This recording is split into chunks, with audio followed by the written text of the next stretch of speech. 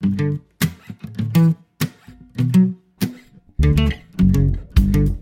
to Raise the Line with Osmosis.org, seeking solutions with leading experts on how to increase healthcare capacity so people can get the care they need during the COVID-19 crisis and beyond.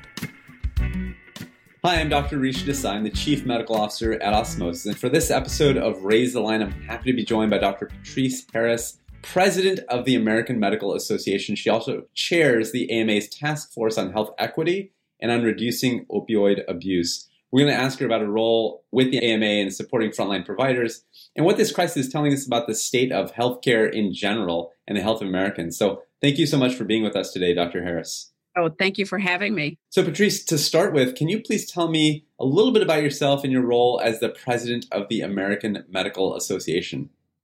Absolutely. And let me just start out by saying what a privilege it is to be the President of the American Medical Association. I'm the 174th president of the AMA, I believe the third psychiatrist, the first African-American woman. And the role of the president of the AMA is to be the chief spokesperson for the organizations and our policy. And just a personal note, I have always wanted to be a physician. Marcus Welby, the young folks are going to have to Google that, but was my role model. But what I liked about Marcus Welby was he not only cared about his patients inside the exam room, he cared about them outside the exam room and had a platform to improve the community. So never did I ever dream that I would have the platform of the AMA to make sure that we are advocating for physicians and our patients. It's a wonderful opportunity. So you and the American Medical Association have shown a lot of leadership in supporting physicians on the front lines as they fight against COVID-19. Can you talk a little bit about the initiatives the AMA has implemented to support and protect physicians and increase capacity of our healthcare system? Yes, and this has been a privilege to be able to amplify the concerns and the voices of physicians. As you might imagine, I receive, and the other members of the AMA board receive a lot of emails and texts. Many of us are Facebook friends, of course, with our colleagues, and we are really, and have since the beginning, heard the concerns of physicians on the front line, but also physicians across this country who are in private practice. I think we know what the physicians on the front lines are doing, and we've been working to make sure they get the equipment that they need. And I had an opportunity to have a meeting with the president along with some other physician leaders, and we talked about the importance of the administration using all of the levers of federal government to get the PPE and to make sure their ventilators are there for health systems and the test. And so we've been, of course, advocating on the front lines, but I think others may not appreciate that physicians, practices large and small, are bearing the brunts of this pandemic as well in not seeing their patients, and postponing surgeries. And all those are appropriate in this moment, but they are impacting physicians. So the AMA has been hearing this. We've been advocating for funds for PPE, systemic review and coordination of getting PPE to the front lines, as well as the small business loans.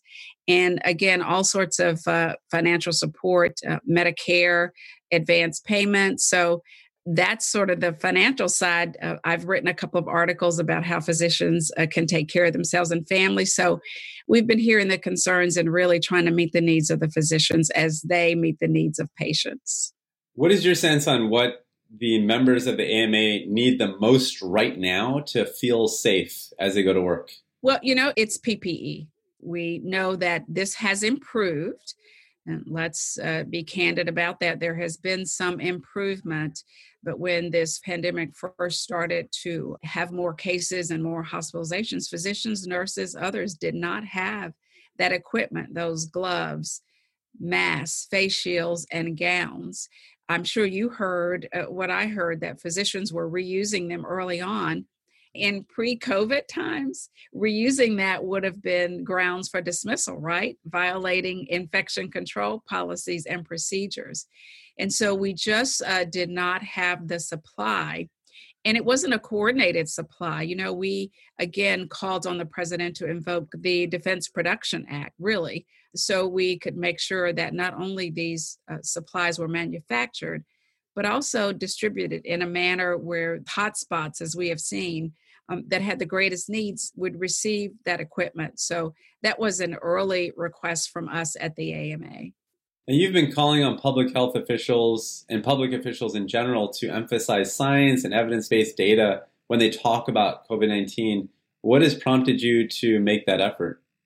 Well, at the end of the day, right, everything that we do in medicine is informed by science and the evidence, not personal opinions or whims. In fact, I just gave an address that urged everyone, elected leaders, people on the front lines, the public, to make sure they are getting credible, evidence-based information. I'm sure you have seen, and I have seen, there's a lot of misinformation out there. For the first couple of weeks of this pandemic, I spent, not necessarily in my role as AMA president, but in my personal role, dispelling myths among family and friends that African Americans could not become infected with COVID-19. And we've seen, I believe, the misinformation play a role in the disproportionate impact. So, it's all of these areas, the credible sources of information, and making sure that information is science and evidence-based. So the AMA wanted to highlight that and amplify that. It is always necessary, right, to follow the science and the evidence. But in a time of crisis, it's even more important that we elevate the importance of allowing and ensuring that science and evidence rules the day. So I'm curious to know, what do you think the coronavirus crisis has revealed about our healthcare system and about the health of Americans in general? I'm thinking about things like level of chronic disease, and you mentioned, racial disparities and things like that we can now focus on going forward. I think that certainly there will be a lot of lessons learned about our system pre-COVID-19. Particularly your points about the level of chronic disease. I've been asked several times if I was surprised about the results and the disproportionate impact. And I was not, because in our work at the AMA, and of course my work throughout my career, knew that communities of color had a disproportionate impact regarding these. And of course, now that we know COVID-19 has greater consequences for those who are impacted, I think that's why we're seeing the increased rates. You know what? This has also amplified issues around burnout. Pre-COVID-19, we saw increased levels of physician burnout in our community. And of course, that is just being exacerbated by this pandemic. Mental health, right? And public health. Both of those systems have been woefully underfunded for decades, right? And now we are seeing some of the results of that. So those are just a few. One more, I would say, as you know, pre-COVID-19, we were in the physician community and others were dealing with workforce shortages, right? And so COVID-19 and this pandemic is amplifying those. So those are just a few of the sort of pre-existing conditions, if you will, that are further being amplified by this current pandemic. That's an interesting point you bring up around the fact that we already had a shortage in the healthcare industry of new clinicians. There was a huge gap in the graying of America. I'm just curious, what role do you think things like e-learning resources have in terms of building that healthcare capacity, both for COVID-19, but even afterwards? Well, I think it's critical, and we are going to have to certainly look and have conversations about technology and e-learning and how this all fits in. I had already been using telepsychiatry in my practice. More people are using telepsychiatry today, and thankfully CMS relaxed a lot of the regulations and looked at pay parity and looked at the use of the telephone. Previously, it had to be sort of an eye to eye, and there were all these rules and regulations about location. And here's the other issue. Another issue that it raises is broadband access. And I think that's why it was very important for CMS to relax the rules around telephonic communication, because you and I both know that in some rural areas, there is a lack of access. And so even if you had the willingness to want to use telemedicine, you didn't have the infrastructure there. You may or may not know that the AMA has been very engaged in AI and a lot of technology in the future. And of course, we know there's promise and peril in that. We have to look at privacy and confidentiality issues. So right now, in the midst of this, we are all doing what we need to do and making sure that everyone, well, we can't ensure that, but we're working hard so that folks get the care that they need. And here's what we'll need to do after this. This is my personal opinion. We'll have to guard against knee-jerk reactions to, oh, well, this worked or did not work during the pandemic, so we should continue it or not continue it. But we should be ready soon after to have thoughtful, evidence-based and science-based conversations about what we learned, what we should continue to do, and what we should not do. Just playing off that a little bit, do you feel like there are certain resources in addition to your current work with AI that our audience should be made aware of, that they should look into and maybe explore, that the AMA has available right now? Well, I think right now, we should all be focused on the pandemic. And by the way, I'll throw this in case I forget. Everyone should stay home. I have to just say that in every interview, because I think people probably minimize or don't appreciate the importance of staying home and how your individual action of staying home and hand washing and only going out when necessary really has a collective impact and really keeps everyone safe. So I'll put that out there. The AMA has a COVID-19 resource page.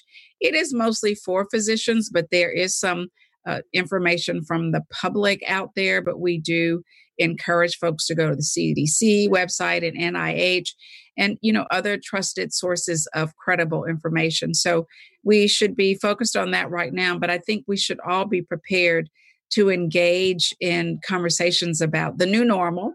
We won't get back to a pre-COVID-19 normal.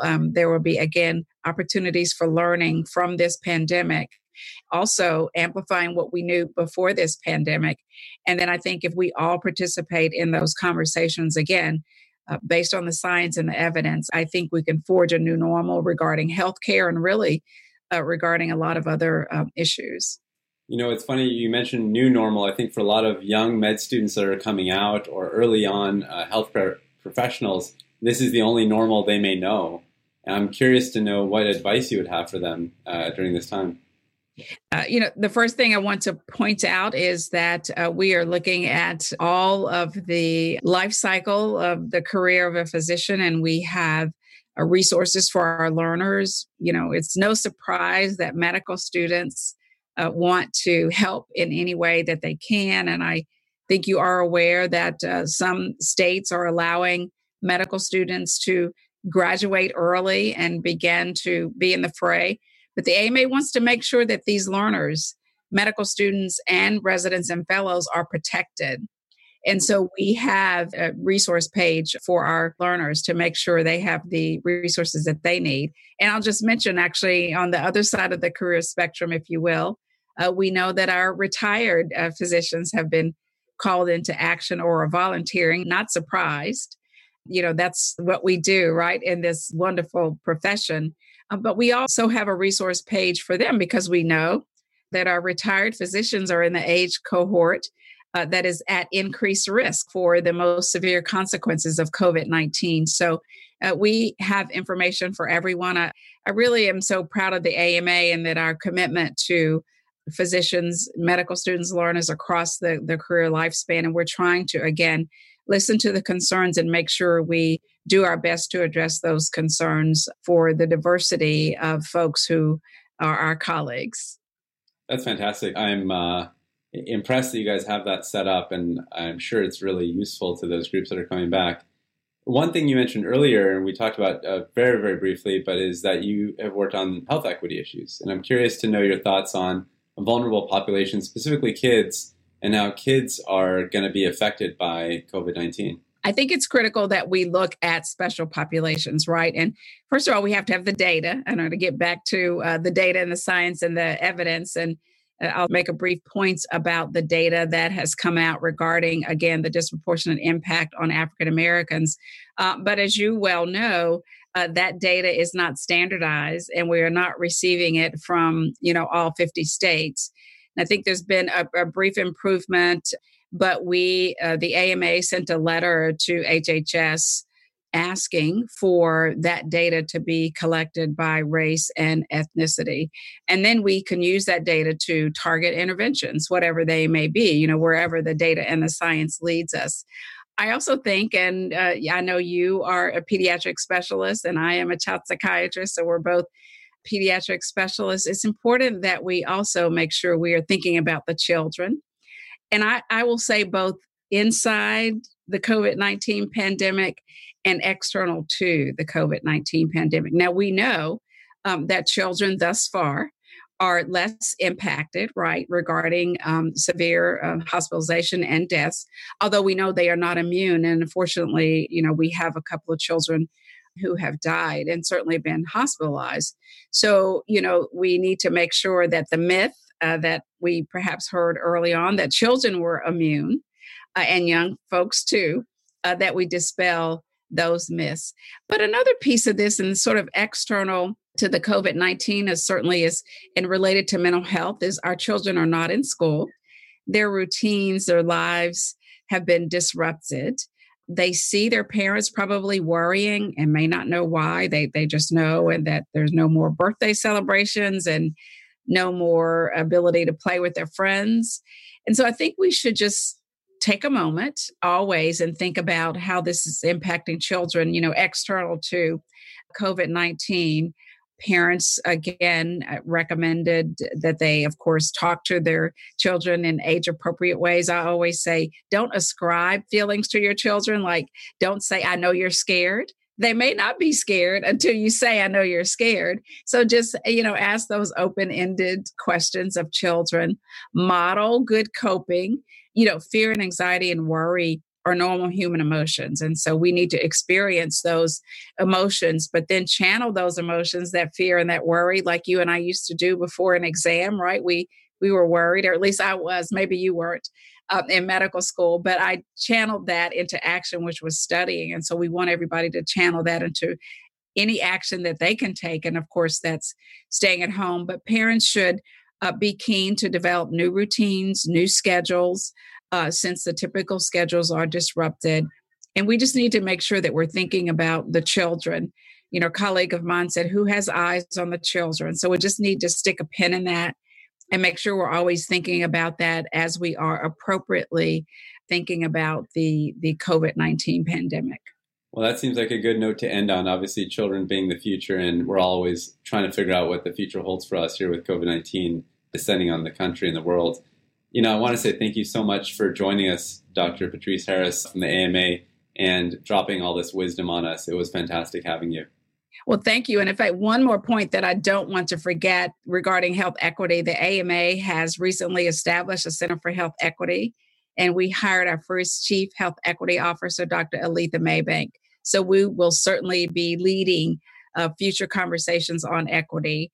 And thank you so much for having me. I'm a big fan of yours, and it's really been a wonderful opportunity. Well, thank you.